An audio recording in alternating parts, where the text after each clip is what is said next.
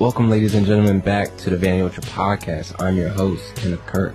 And I'm Elijah Evans. Hey, yo, man, we have a very, very special guest on today. We have someone... Oh, go ahead. Yeah, this is still something really special to me because, like, one thing about me is I listen to a lot of podcasts. Mm-hmm. And our guest today is one of the podcasts that I listen to often. And I'm really excited to have him on and to talk to him. And, I'll let our guest introduce himself. Hey, what's up? I'm Jeremy Kirkland. I host a podcast called Blamo, and I do a couple other things. And that's me. How you guys doing? Yeah, doing great. I know you're coming in from the Midwest, correct? Where are you coming from exactly? St. Louis, Missouri. St. Louis, Missouri. Wow. Yeah, I've never been. I've always wanted to hit Missouri, though. St. Louis. Yeah. You're not missing anything. You're good. No, I think I have some family like in Detroit, and so like I'm on like this big Midwest kick right now, and I feel like I don't know. I think they're coming. The Midwest is coming back, dude. It's coming back? I think so. Yes. I mean, yeah, I would say I'm here. I moved back here from New York in 2020, and it was kind of like I wasn't into moving back. Mm-hmm. I mean, obviously, there's all sorts of things going on, family health or whatever. And then I was like, man, this place sucks. And I came back here, and I was like, St. Louis sucks. But, I mean, I grew up here. My wife's family is also here.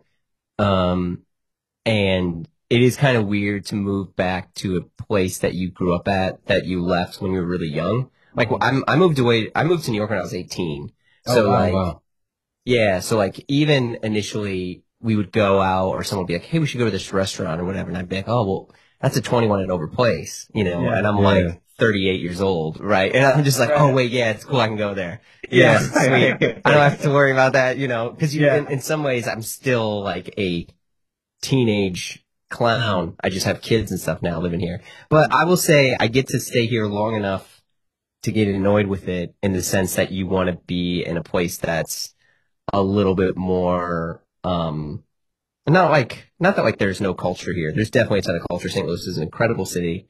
It is amazing. There's all sorts of great food. There's, you know, good cost of living, etc. But like you miss New York. You miss hearing like five different languages when you walk out the street and stuff. So, so I go back to New York like once a month for whatever work and stuff like that. And so it's kind of nice. You get the best of both worlds because you'll feel like, man, I want to go to that restaurant everyone's going to right now. Yeah. And then you'll go to the restaurant in New York and you're like, man, this place sucks. What was I doing? And then you go back to St. Louis and you're like, heck yeah, I got my Target and it's all nice. And, you know, and the cycle continues. So anyway, thanks for having me on. Of course. So the way we like to do our podcast is we like to, you know, I mentioned I'm a fan and I listen to you interview people all the time on your podcast. But so we just wanted to like, you know, get to know Jeremy a little bit, you know? So you mentioned that you grew up in St. Louis until you were 18. What was like growing up in St. Louis like? Oh, it was cool. I mean, I don't know. I would say it's funny in hindsight when you meet other people and, you know, and everyone kind of accidentally or purposely shares their story. Sometimes you think like you were the only kid that grew up X, right? Like, you know, we grew up relatively, I never knew hunger, but I would say we weren't like affluent at all in any way. You know, like there are people that I knew that really did grow up, you know, air quote, sort of poor and they didn't know where meals and stuff were coming from. You know, I grew up in like, you know, my dad worked, for a church. He was a musician for a long time before that, you know, played around and toured in some bands. I grew up in like the Ferguson-Florissant area, which, you know, more people know about now due to the tragedies and stuff that have occurred there. But like, I was there, then we moved, I lived in an area called North County. Like St. Louis, basically, they just size you up on like where you went to high school and what county you're in. So like there's North, South, and West County. East County doesn't really, that's basically, you know, Illinois. Right. Or East St. Louis. And, I mean, you know, it was fine. It is kind of weird because in hindsight, you know, my elementary school, is now like a nuclear waste dump. No, not even kidding. Wow. Like, yeah, I mean, there's all sorts of like goofy stories, but more or less, Coldwater Creek area in St. Louis was a place where they stored a lot of, nuclear waste in the 40s. And then all of a sudden, it's kind of bubbling up right now. So there's stuff like that. And then you meet other friends because you're like, man, I had a really hard life. You're like, man, my life was hard. And you're like, boo-hoo, you weren't a Boy Scout. And you meet other people who are like, yeah, I came in, I was immigrated, we were hiding in this and this. And you're like, oh shit, I had a cushy life. So, I mean, I think when I was younger, I thought that I might have grown up a little bit like tougher and the more I've gotten to know people, you're like, man, I grew up in America. I had a relatively cushy life. But I mean, it was fine. I mean, I grew up like a very like over-churched kid. Like my social life was going to church. So you go to church on Wednesday nights. You go to church on Saturday nights to set up the church for the Sunday morning. Right. Then you'd be there all day Sunday into the late afternoon. And if you were good, you got McDonald's on the way. What was the order? Ooh, yeah. Oh, so I was a number 2 man. I was a classic 2 cheeseburger kid. Ooh, okay. Yeah. I mean, I think I was definitely a chubby kid when I was little. So I would bro? Oh, yeah. Still to this day, I have horrible body image issues. Horrible stuff. Yeah. But yeah, like I would, I remember at one point, like I started to like get side jobs and stuff when I was a little kid, into which like I wanted to get like a Sony PlayStation or certain clothes or whatever. My parents were like, well, we don't have that money. Like if you want to do it, you got to go find a job or and I was like, 12. And I'd be like, well, fuck it. Like, I'm going to go snow shovel around the neighborhood. Exactly. And I'd be like, check it out. Your boy's got cash. Let's go. Let's order pizza tonight. I'm going to get some Adidas Sambas. I'm going to get some tearaway pants. Like, look out. And, and so like, at one point, it's like, I got a little bit of money and I realized I could supersize my meals. Oh, and next thing you know, I'm like a 10-year-old kid getting a number 2 supersized. Like, what in God's name? Yeah, what was I doing? Walking in sunglasses. Yeah. Supersize that. Yeah, I would. They would be like, do you want to supersize that, sir? And I'd be like, they called me sir. Yes. So, yeah.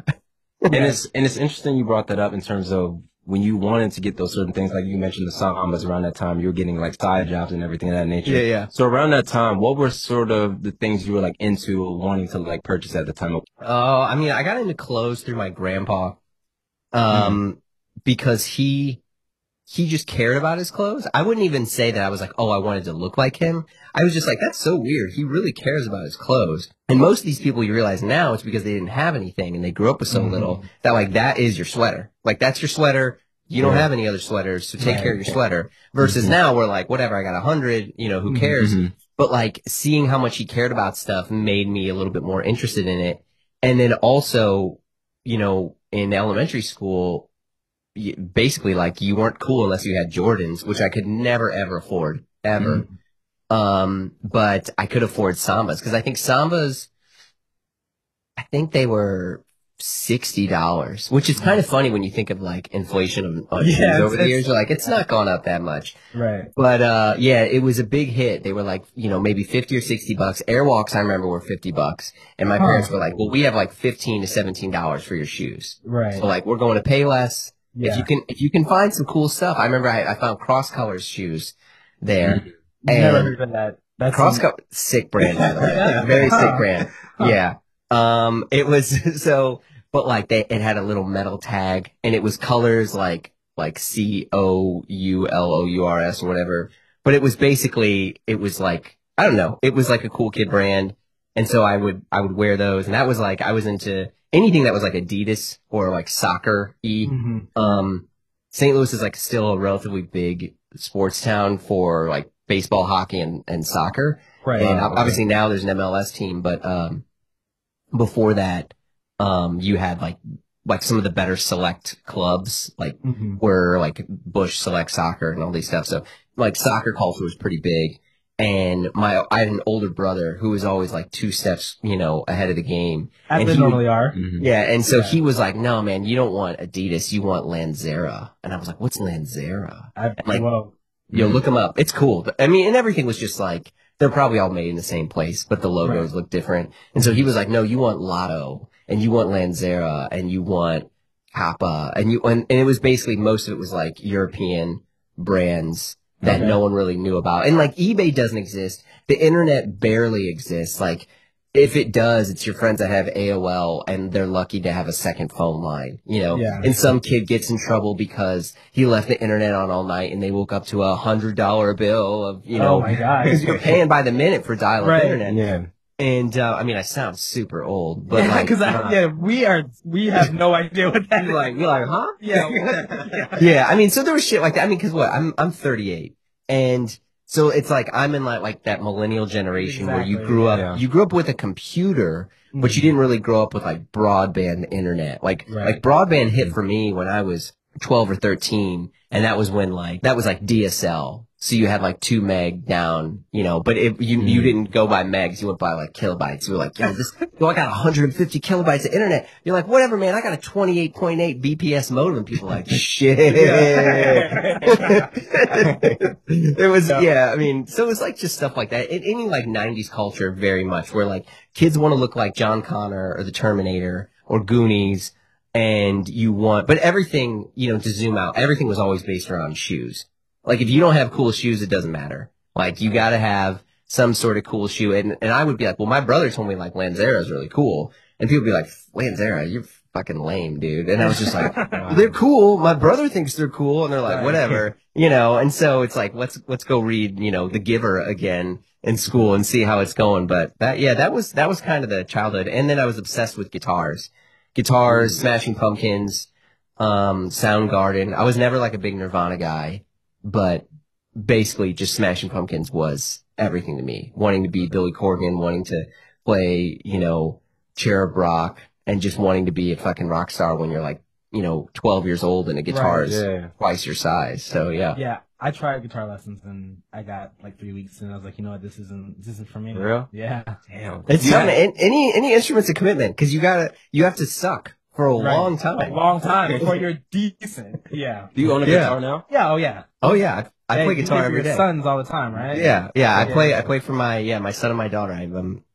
But like I used to be I moved to New York to play music. That was the thing, is I was trying to be, you know, some sort of musician.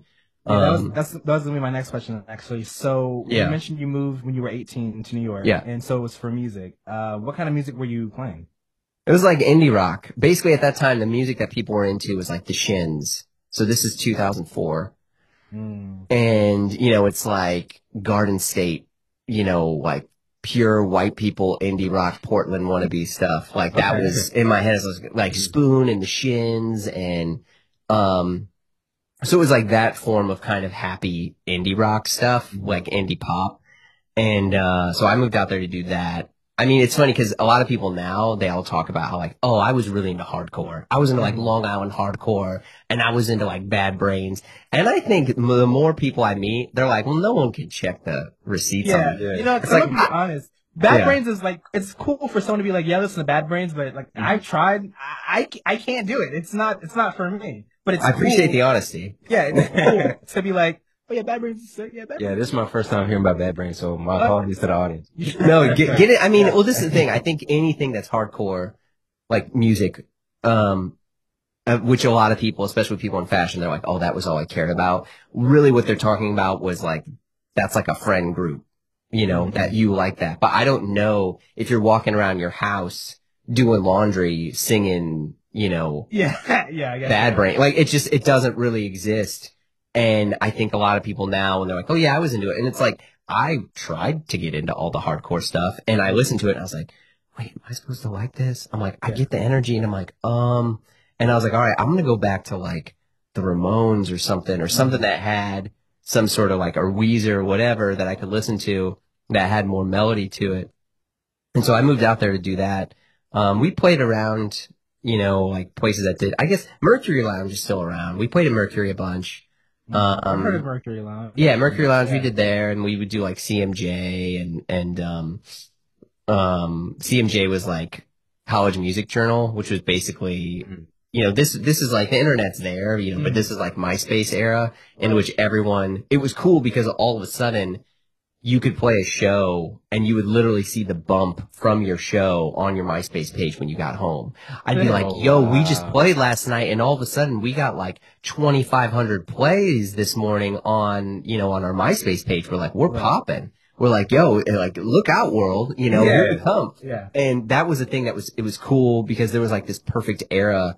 And also I would say the internet was still kind of nice because not many people knew to go to the underbellies of, you know, Reddit was like, it existed, but people, you know, it was more using a site called Dig, which was run by Kevin Rose, which was very similar to Reddit. But like, it was, that was just kind of where people would go to like sound off on stuff. You had Discogs and things, but like the user experience and the interface of these designs were so archaic and so weird looking, your average person wouldn't go and navigate it. So I say that where it's just like you had Stereo Gum, Brooklyn Vegan, a few different sort of like blogs, like music blogs that kind of set the tone for music, like indie music of that day. It would basically like group all of the MP3s that were being shared at the time. And so you could go there and you could pull all the streaming MP3s of all of the different music bands. And so in a way, every week you would get like, this is all the music that people are listening to. Right. Like mixtapes, like early internet mixtapes. That's true. Yeah. That's crazy. Wow. Yeah. So there was stuff like that. And I would say it was just a little bit more friendly because like Twitter doesn't really exist to troll. It required so much effort to put content out on the internet that the amount of time, like, you just wouldn't spend that time to dunk on someone. So everything was like pretty nice. I mean, the only thing that was like hostile, if even, was like Pitchfork, the website. And even then they weren't even, you know, it would always be like pretty well written if they dunked on an album. So that was like my scene. It would be doing that. And then at night you'd go to, like the Cobra Snake was a big deal and Last Night's Party, and you'd go to, Misshapes or whatever. You'd see people like Mike Nouveau DJing at like Dark Room and all those folks. And it was a cool scene. I would say it was really welcoming. Even though you felt like you didn't belong. I mean, everyone had imposter syndrome. And I will state for the record, like my band was not big, but like we felt cool because you played it. Like, I'm in New York City. Like, Julian Casablancas was just at my show. Like, yo, check me out. Like, you know, and then you start to befriend some of these other people that are in the bands that when you were younger and you're reading like Spin or Rolling Stone at home, they're there, you know. And I remember we were playing a show at this place called Fat Baby. Paul Banks from Interpol and Helena Christensen, who was his girlfriend at the time, rolled up to our show. And I was like, holy shit, like this is the all right, let's go. Yeah. Got it. You know, and you know, you play your show, and I was like looking for him later. And, you know, and it was cool because eventually, thanks to things like MySpace, which was like Instagram DM ahead of the time, you could message people and be like, yo, what'd you think? Do you, you know, like, you want to hang out? You know, and people are like, oh yeah, cool show. And you're like, oh my God, I have been validated. So like that was really most of my life was like music. And then I was kind of broke. I worked at Starbucks on 6th and Waverly. Nice. Which was the only job in history I ever quit and like walked out of. It was rough. I can understand why. Yeah. It was just, I mean, we were put in situations where you were having to deal with like, you know, the unhoused population and the aggression late at night. And I remember, so like at the end of the day at Starbucks, you take your food and you give it away. Like, so all the sandwiches that didn't get sold and whatever. This is before Starbucks had like ovens and shit in their place. And so, you know, it's like 2004, 2005, whatever, and I'm leaving Starbucks, and I'm like, oh, I'm right next to Washington Square. I'll just bring all these sandwiches. And Washington Square was like, you know, depending on the time of night, it would be kind of weird. So I go to Washington Square Park. I got all my sandwiches. I walk through. This guy comes up to me, and he's like, is that, you know, are you giving away sandwiches? I'm like, yeah. I'm like, here, just take the whole bag. Yeah. And he was like, and he opens it up and looks at it, and he's like, sweet. And he runs off with it, and he said, thanks a lot. And then he like called me like a word I won't say on here. And I was like, fuck. And I was like, man, fuck this. And then I was all mad. And you don't realize that a lot of these people are just like mentally unstable. Of course. And so like in my head, I'm just like, this is ridiculous. I don't know what I'm doing. And then sometimes those dudes would come in and they'd be like, hey, I want to come in early. Like, you're not going to take these sandwiches. Like, no one's buying a tuna sandwich at Starbucks. Right. And so they were like, yo, I'm taking this tuna. And you're like, well, you can't really steal. And they're like, yo, I'm taking it. I'm like, you know, and then one guy is like, he like starts cussing at me and he spit on me and he's yelling. And I'm like, keep in mind, I'm like 18, I'm 19 now. And so, like, I don't know how to be a person, like, other than, like, all I know is, like, you know, I barely know how to, like, shave and, like, change my underwear and all this stuff. And I was like, I can't handle this. And I just, like, left the store in the middle of the day. And I was just like, fuck it. I just, like, threw my apron down. I was like, I'm going, man. I'm just like, I don't care what happened. And I remember getting, you know, a voicemail from my Hey, from Jeremy. my So Kyocera listen. phone that I had at the time. You know, he was like, Jeremy, did you just leave the store? And he was just like, you have no idea. Like, the district manager's going to be so pissed. And I was like, dude, I don't care. I was like, peace out. Whatever, Julio man. Casablancas was at my show last night. Yeah, I was like, do you know who I am? Have you heard of my MySpace page? No, I wasn't like that. I was like, oh, I'm so sorry. You're scary, you know. But yeah, so I did that. I worked at Apple for a little bit. I mean, I was just like any other clown. You're just kind of like going from job to job, and it doesn't really matter because you just have yourself to look out for. So in your head, I'm like, cool, I got $13 till Friday. I can go to these dollar slice places. I can do this. Yeah. I mean, I was just a little clown, you know, so I definitely think you can still do these sorts of things today. I feel like it's super hard for people because most definitely. You're on the internet at all times. And so you're just keeping up with this thing. I feel like I never had the stress of like Instagram or DMs or this stuff. Cause you know, you'd wake up and you'd check your MySpace pages in the morning. And I was trying to like slide into girls' DMs and stuff. Of course. Right. You know, NYU women or whatever. Like I mean, thank God I'm not going to get canceled. I wasn't being a total slime ball, but I was like, could we go out on a date? And I'm like, well, I don't have any money. Let's go to Criff Dog. And they were like, you're a dork. And I'm like, cool. Come to my show. Yeah. So, wow. It's crazy running around New York City in like 04, 05. It's fun. Yeah, that's crazy. Yeah. So when did the whole fashion thing kind of come into your life? At what point was that? Yeah, it was through my grandpa, but then I come out to New York and I was obsessed with Dior Homme. And I remember, you know, again, if you're only looking out for yourself, you don't have any other bills than like your phone bill and your rent. Yeah. So, I went to Dior Homme. I bought a pair of Dior jeans, and because I was like, I'm gonna be somebody here. This is the thing. Is like, as I tell this, like half my brain is being like, shut up, you know. But it's true. And so I went and I got these jeans. And I was like, oh man, I'm gonna be cool. And this was the 19 centimeter Dior Homme made in Japan jeans. The big thing is they had like a slash on the back right pocket. They also had like a silver tab that was like around the belt loop, which was kind of cool. It had like a CD on there. And this was also, so Eddie Slimane is still running the house. And, the way that like everyone wore their jeans is like, it was pretty tight. And so it would just kind of stack on your shoe. So you get like a white Vans slip on. Or in this case, like Dior Homme had like a German army trainer knockoff that was really slick. Which I couldn't afford, but I bought those jeans, and then you just go to like Century 21 and you get like, you know, I had like a Marc Jacobs Rat t-shirt, and I also had hair at that time, and I had like these like big oversized glasses. And I remember I was like, man, New York is the place to be, because in St. Louis I had these glasses and people called me like homophobic slurs based on them. Yeah. And I moved to New York and I wear these glasses, and people are like, yo, your glasses are really cool. And I was like, man, I'm home. You know, I was like, I'm home. I was like, this is fun. I can be somebody here. And, that was like my vibe. And I basically just wore the same thing every day, you know, like 6-7 days a week. Or you were in uniform at, you know, Apple or whatever, and you're just like selling iPods to Seal, you know. And so, it was pretty chill. And so I was like very into fashion, and then, still playing music, and also realizing that like how you looked was how you were perceived, because everyone's walking on the street. You know what I mean? Like, you don't have a car or any sort of like thing on you other than your clothes. That fit has to go off every single time. Yeah. Yeah. So I mean, at least for me, like, you would get sized up if you were going to Misshapes or, you know, Happy Ending just on what you had on.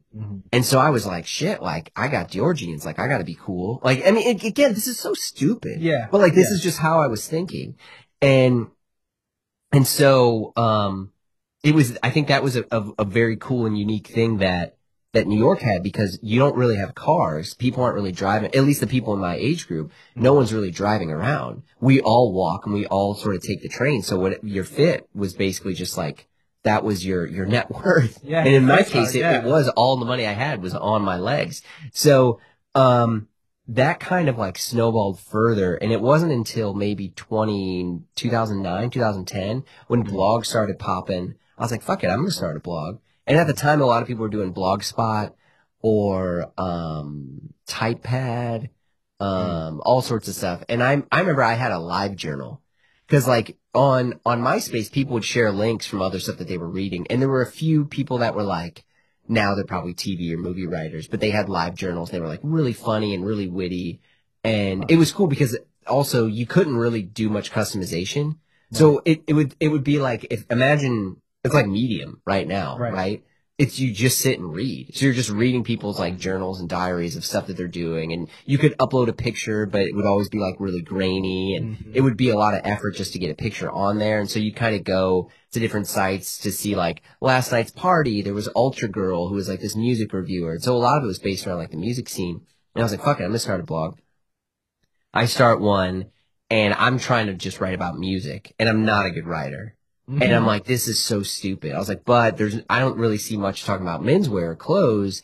Cause this was also in a weird time. It's like, we're like right after like the first Queer Eye where it's still weird to like the average person that, you're a male that cares about clothes. So like, oh, you must be gay, you know, some sort, and it would just be dumb stuff that now we're like, we would never say that now. Like, that's so pathetic. It's so obnoxious and silly. It doesn't make any sense, but it would be, you know, and so also on the internet, everyone's anonymous, right? And so all of a sudden you have this like underbelly of people that are also into clothes and they're all talking about clothes and it's kind of fun and no one knows who you are. So you can still sort of, you know, and at the time, Style Forum was a message board at the time that was growing up. Super Future was probably the biggest of like the more like high fashion stuff. Style Forum was more along the lines of like Alden Cordovan loafers and a heavy tweed jacket, which also was the name of another blog. There was one called Heavy Tweed Jacket. And so I would just go and read those and I started my own. And now I'm working actually for this record label and I would just do this like late at night or on the side or where there was some sort of downtime. You'd write a post about like, hey, there's a new shoe that came out or there's, you know, people are really into LL Bean and like everyone would be the first to try to like create the history lesson of it because the history was there, but it wasn't really as well curated.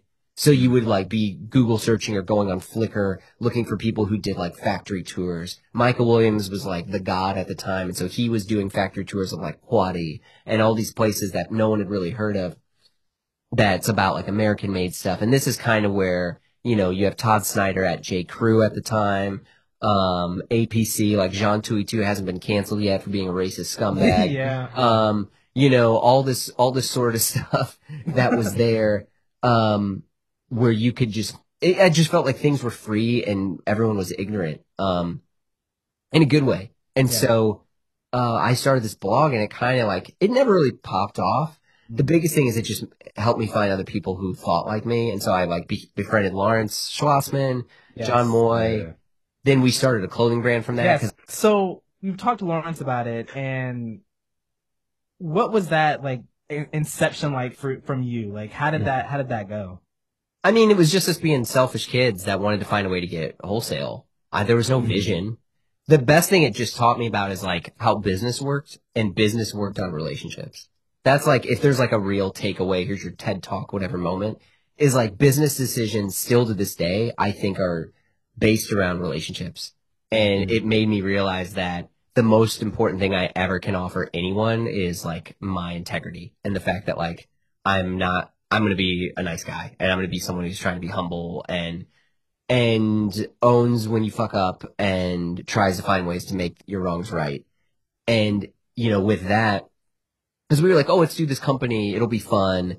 And we had like a little bit of startup capital. I mean, I think we each had a few grand. I don't really remember all the details, but like we had some money and we were like, again, it was just like, oh, if we do this, we can work with these companies and then just get our own stuff for free or at wholesale. And it was also a response because like Sid Mashburn, because of people like Lawrence, is like being painted in like the second coming of Christ, you know? And we were like, oh, let's just find a way to make this and let's make it a little bit more affordable. And I remember we were meeting with like Ron Ryder, who was making our shoes through Martigani, and he was like, okay, you should sell this shoe for like $500 or $600. Right. And we were like, well, what's the cheapest we can sell? Yeah. And he's like, well, you're not really going to make much money if you sell it for like whatever, $350 or $375. And we're like, yeah, but we could make like maybe $25 or $50 per shoe. And then if we can take that money and then buy our own shoes. And I remember he was just like, what? You guys don't really know what you're doing. Yeah. Because people have margins to pay a salary because that's all they have. And that's all they're going to get. Like, a lot of people are like, man, the margins on this, it's so much. I can't believe the person. It's like, yeah, because they got to pay for health insurance and they got to pay a salary and they got to pay other people. And they're actually trying to pay themselves and other people fairly. So it's like margins exist so business can continue. You know, I mean, I'm sure you can find any extreme example of an absurd margin where it's like, that's not fair. This person's being taken advantage. It's like, whatever. No one forces you to buy luxury stuff anyway. You know, you buy it because you want to feel better about yourself because you don't have the self-esteem to exist otherwise. And so it's just like we had like very slim margins, but we had our own like press. But when I say we, it's really like Lawrence was the big press behind it. Like a few people read mine stuff, a few people read Moy's, but like Lawrence had the biggest people that was reading his stuff. I mean, his traffic was just through the roof because he also was a machine. He posted more than any other formal news outlet that existed. And so that starts to happen. And all of a sudden we got a little money. It's like, all right, we got a little scratch going. We have, and now we're like, well, what do we do with it? Let's spend it. And like, okay, let's go to Pity. So we go to Pity in like January 2012. And we're total bozos, you know, but you got to see how this industry worked. Yeah. And the funny thing is, cause like I was really into watches at the time. I was writing about watches for Esquire. I'm like a total lunatic. I knew nothing. And the best thing is there were people that I met who would email me and be like, you're a loser. Like, you're so wrong on this. I've been in this industry for so long. You're such a, like, I didn't know like hate mail like that existed. I was like, what the hell? Like, I'm like, you know, I just got an erection yesterday. Like, I'm a kid. Like, what are you talking about? Like, I am a total loser. Right. Like, you really, you know, and, you know, and I like apologize for the, you know, this erection joke, but it was just so stupid. I'm like, I'm so young. And then there were people like Paul Boutros, who's now like the head of Phillips, watches. At the time I think he was working for Lockheed Martin as a literal rocket and physical rocket scientist. Wow. Paul Lerner, who was at, Audemars Piguet, and he worked for tons of other folks. And then people like, Georgie from Brunello Cucinelli, Georgiana Magnolfi, and, they would email and they were like, hey, do you need help? And I'd be like, oh yeah, I don't know this, or this is helpful, you know. And I remember Paul was like, hey, if you're going to write about the Royal Oak, like, here's some more facts, like, you know, in a way, like, hey, and it was just very gentle. And you recognize, you're like, oh, and to this day, you know, I was in New York the other week and I had breakfast with Paul, like, and you realize that, like, oh, those people were cool and nice and kind and trying to help, when they easily could have written me off and dunked on me.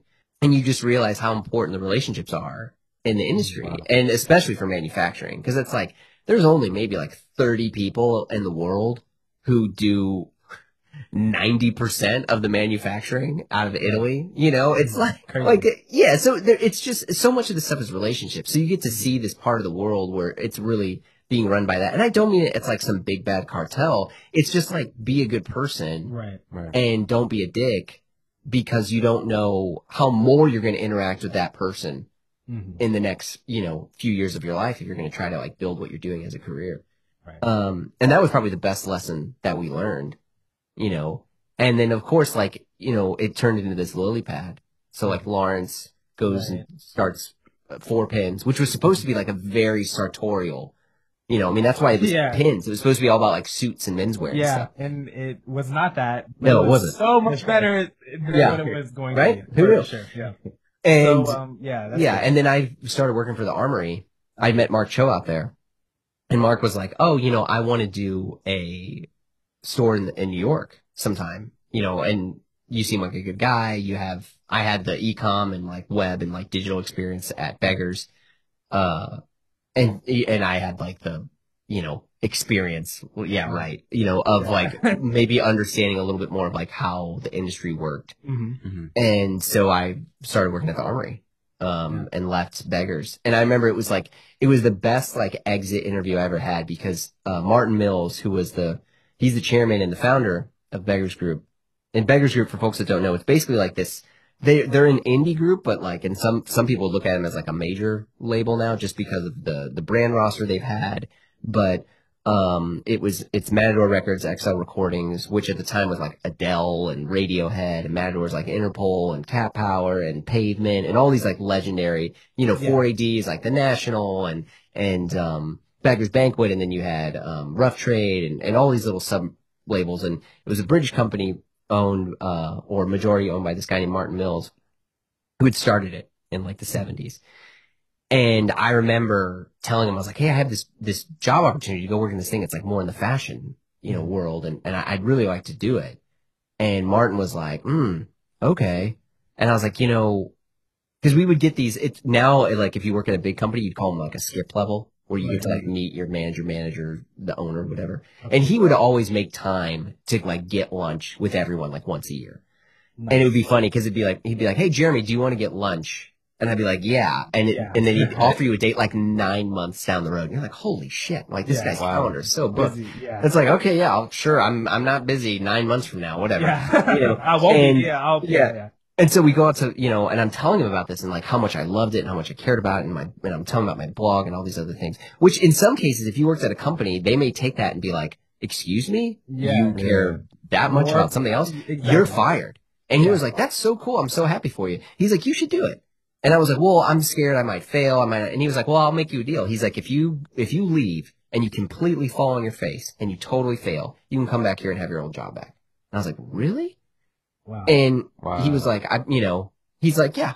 He's like, I don't think you'll need to, but if this is the case, I'll give your job back. And I was like, that's people who just want to help. Yeah. And he even had the confidence in you to tell you like, hey, I know you're not going to be coming back, but just in case, you are. And I was like, I was like, shit, okay, whatever. Because also during that time, like I also like tried to be a stylist through like a whole other, thing. And I was like a celebrity stylist for like a tiny window. And I was taking vacation time to do it. And, he was aware of all of it. And so I leave and I go work at the Armory. And then I think the New York Times, like Cara Monica's like critical shopper thing came through and I was like mentioned in it. Martin, who I didn't send it to, emails me and says, I guess you don't need your old job back. Wow. Hope things are well. Keeping up. That's so sweet. And I was like, yeah. So, I mean, he was still the greatest, there's so many people at Beggars that I love and admire and I would do anything for any of them anytime. But, it was really cool. And it was, I was like kind of emotional reading it. And I was like, damn, dude, little did he know my life would continue its downward spiral, but Start at the top. Yeah. Yeah. But, it was cool. It was cool. Yeah. Great. So now we want to talk a little bit about Blamo. Because like I mentioned before, I'm a really, really big fan, and you're like kind of podcast royalty because I kind of like steal a little bit of swag a little bit when it comes to potting. But like I've noticed that you've had so many different types of like guests on. Like you've had people like Peter Middleton from Wythe, which is one of my favorite brands, and you've also had Nick Weidenfeld, who was like behind like cartoon, like some of the best cartoons. So it's like I also want to mention that like whenever you are speaking, you go into the interview with like a sense of like familiarity, and it's almost like these people have been your friends for years. So like how do you like navigate that when you're like booking guests, and how do you also come off so warm? How does that work for you? Well, first off, thank you. But I would say at the end of the day, everyone's the same. Like we all, and this sounds really lame, but like we all want to be respected. We want to be seen. We want to be heard. And, we don't want to feel like we're stupid. And everyone at the end of the day is always a little bit, doesn't feel that good about who they are. I mean, I've gotten to talk to all sorts of huge people and I've heard people be like, did I say that right? And I'm like, dude, you do these things. Yeah. You're on TV or you do, whatever. And you realize everyone's just kind of a little bit nervous. And so when you go into that, it helps to just like I'm in a very rare and luxurious position to where I kind of only get to talk to people that I like. Like I've never had like a formal journalistic sort of job that I was forced to talk with people who I didn't agree with or didn't respect, which I think is pretty, unfortunately, somewhat common. Right. And why like journalistic integrity is so important, into which you can never make it about you. And what I realized is that the only way I could talk to people was if I could create some sort of like empathetic connection. So if the fact that I'm starting a conversation with someone with the fact that I already immensely respect them and like them, that person already feels safe. Mm-hmm. And, everyone likes to talk about themselves. Right. Because one, it helps them process, but also it does, it feels good to take a victory lap. And it's not, because I remember when I first started the pod, people were like, man, Kirkland's too nice. Mm-hmm. Or he tells everyone how great they are, whatever. And there was, in the shred of those criticisms, there was a bit of feedback in which it's like, okay, like maybe don't be so gushy. Mm-hmm. But I was like, fuck you. Like, you want me to be mean? I'll be mean to you. Like, first off, like it's important to me to let these people know that the work that they create is valued. And more importantly, that I value it. And that makes that person feel good and safe. And then you never know where you're going to go from that. And at least for me, I try to just, like, I used to keep if you listen to the early pods, it was literally like I had a notepad out. And it was like, I had all these questions. And sometimes I'd be so focused on trying to get to the next question, I wouldn't actually allow for the space it took to get to the answer of whatever we were talking about. And if all of a sudden that person wants to talk about how much they love whatever, a watch or some story about their dad, I don't know. And you're like, oh, this is what they want to talk about. If I can engage with them on that, obviously it's going to make a better conversation than to me trying to like cut them off so I can get to my next question, which in most cases they've probably already answered on 100 other shows that are a billion times better than I'll ever be. So why can't I be the one that lets that person be themselves maybe a little bit more? Because I don't have the angle that the New York Times or these other bigger people may have, and which is like, sorry, we can only talk about your album. Where it's like, you know what? People are so savvy now. If a person goes on a show, they're going to go and Google that person. They'll find their album or their collection or whatever it is that they're doing. And so I'm like, if we just come on and we just talk, and like I have like maybe 4 or 5 bullet points to kind of push us through, it's tough because that can create a good conversation, but it's not predictable. And so if you're a listener, you might be turned off because you don't really know what the show's going to look like. Is it going to be heavy? Is it going to be emotional? Is it going to be really light? Is it going to be silly? Where like shows like Throwing Fits, which I admire a ton, they have a very tight run of show. They can get off the rails, but like every show is the same in the sense that what are you wearing? What do you like? What do you not like? Blah, blah, blah. Critical feedback that like, the show. And so if you're a listener, even if there's a part that comes on and the person gives an answer and it sucks, right? And you're like, really? That's your answer? And you know that, well, it's fine because I know there's these 5 other things that are going to happen. And maybe I'll hang on as a listener and get that. And I think it was super important for me to like get feedback from people, like source feedback and find a way to make something that people want to continue listening to and also that I was proud of. And I remember, and it's happened more probably this season because of the writer's strike and the actor's strike and all these other things, where people are like, why are so many fucking musicians or comedians or all this stuff on here? Like, I want more stylists. People are like, I want Ralph Lauren. And I'm like, well, first off, like, there are people that I've been trying to get on for years. Yeah, I want Ralph Lauren. Yeah. Who doesn't? Like, join the club, and I'm trying. But also, like, and I say this, like, fashion in general and clothes in general, we never really are into the clothes as much. We're interested more in the people. And you can tell because when you see other people dress exactly like the picture that they thought of and they look like a moron, you're like, oh, it was Robert Redford wearing that outfit that I was really into. It's not you pretending you're him, and so you realize that like what you're interested in most of these times is the people, but also in a lot of cases, for me specifically, I got more and more into clothes through musicians and artists and people that would wear clothes, but they weren't in the industry. Right. They would just do it on. Yeah. Yeah. Like no one is like, man, David Bowie, it was because he wore those Yves Saint Laurent pants. Right. No, I don't even know if anyone knows all the pants that he wore or who made everything. I'm sure there's someone out there, right? But like, it was more of like that person was the icon because of all of these other things. Right. So if we can learn more about them, then maybe we can learn more about how they approach those decisions. And also, I think sometimes I'm just like, whatever, I think this person's cool. Mm-hmm. I'm just going to talk to them because I think they're a genius or I think they're really interesting. And in this case, they like clothes. And they've done a gajillion other interviews where they don't get to talk about this. and I can be the pressure valve release or whatever for them, Yeah. where they can come on and they can talk about clothes. Because there's been so many times where I would have to explain to their publicist or someone, I'm like, well, yes, I get it, but we're going to talk about A, B, and C. And they're like, what? Well, I'm like, trust me, they're interested. Yeah, and in some they want cases, to do it, yeah. Yeah, I'd have to go back to the person that I was like DMing and be like, yo, your publicist just said, like, I'm not cool. Like, or more or less that, like, you're too busy. And they'd be like, hold on, and then the publicist messaged me and be like, oh, this person has time now, and I'd be like, geez, like, the amount of times I've been stonewalled for, like, not being cool enough or not having whatever, you just kind of have to take it and shrug it off and hope. There's like 3 different people that I was supposed to talk to this year that I had been working on for years. And I'd gotten the email and it's like, blank blank is ready. And I'm like, fuck yeah, we are doing this. I will fly. I don't care. I will go. Let's do it. And they're like, all right, we're going to do it. And there was a couple cases where I flew. I was like, all right, I'm out in New York. I scheduled everything. I'm here. And the day of, they're like, sorry, this person can't do it. And I was like, fuck. Yeah. I was like, I flew out, and I'm like, well, that's, at least I try to get a few other things on the books when I'm out there, so it's not a total wash, but like, that's happened, and it'll probably continue to happen, and so you just kind of have to, but sometimes when people cancel on you enough, they feel really bad, and they're going to be like, I will make it happen.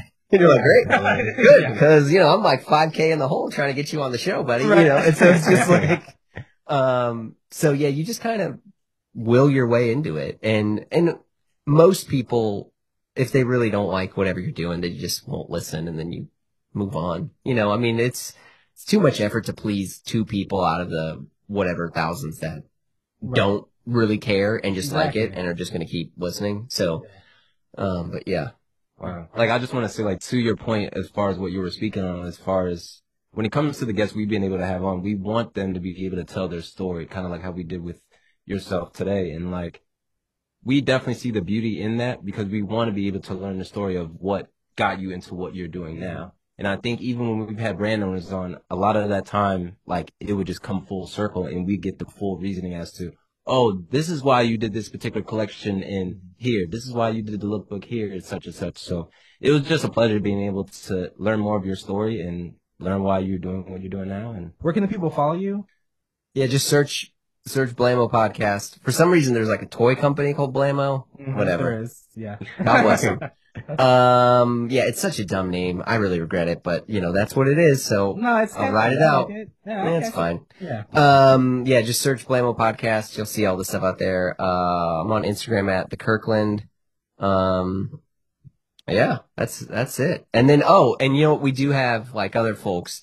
We jumped on Patreon a few years ago, where we started to make like other shows. Triple J show? Yeah, so we do Triple J, which is fun. That show is like no agenda. We literally text each other a few minutes beforehand. We're like, let's talk about this, this, and this. We're like, sweet. Yeah. And because we know each other, like half the pod is like inside jokes and just goofy, off the wall, whatever stuff. And then there's Die Workwear, which is Derek Guy's show. And I just produced that, but that's him and Peter Zotolo. And that show is like kind of heavy. Like they talk about like, those guys know what they're doing. They talk about like really heavy stuff and they'll do, much more in-depth interviews. And that, I love a lot, but we have those 2 that are kind of like paywalled shows. The goal is to maybe find some way to make them, ad supported or something. But right now it just kind of works to keep as is. And, because I'm sure you get like making shows, especially, I don't know if that's your guys' studio or what, or if you booked a studio for this. We booked, this is our typical studio. Yeah, man, that adds up. Overhead it's not cheap, so, you're like, anchor my ass, so. Oh no, trust me, we're on Anchor, man. Yeah. Oh no, we're on. Good for you. But yeah, so like, man, this shit's hard, so. Yeah. But yeah, that's where you can follow me. Thank you so much, gents. Of course. Ladies and gentlemen, this has been the Vanity Podcast, and we are signing out.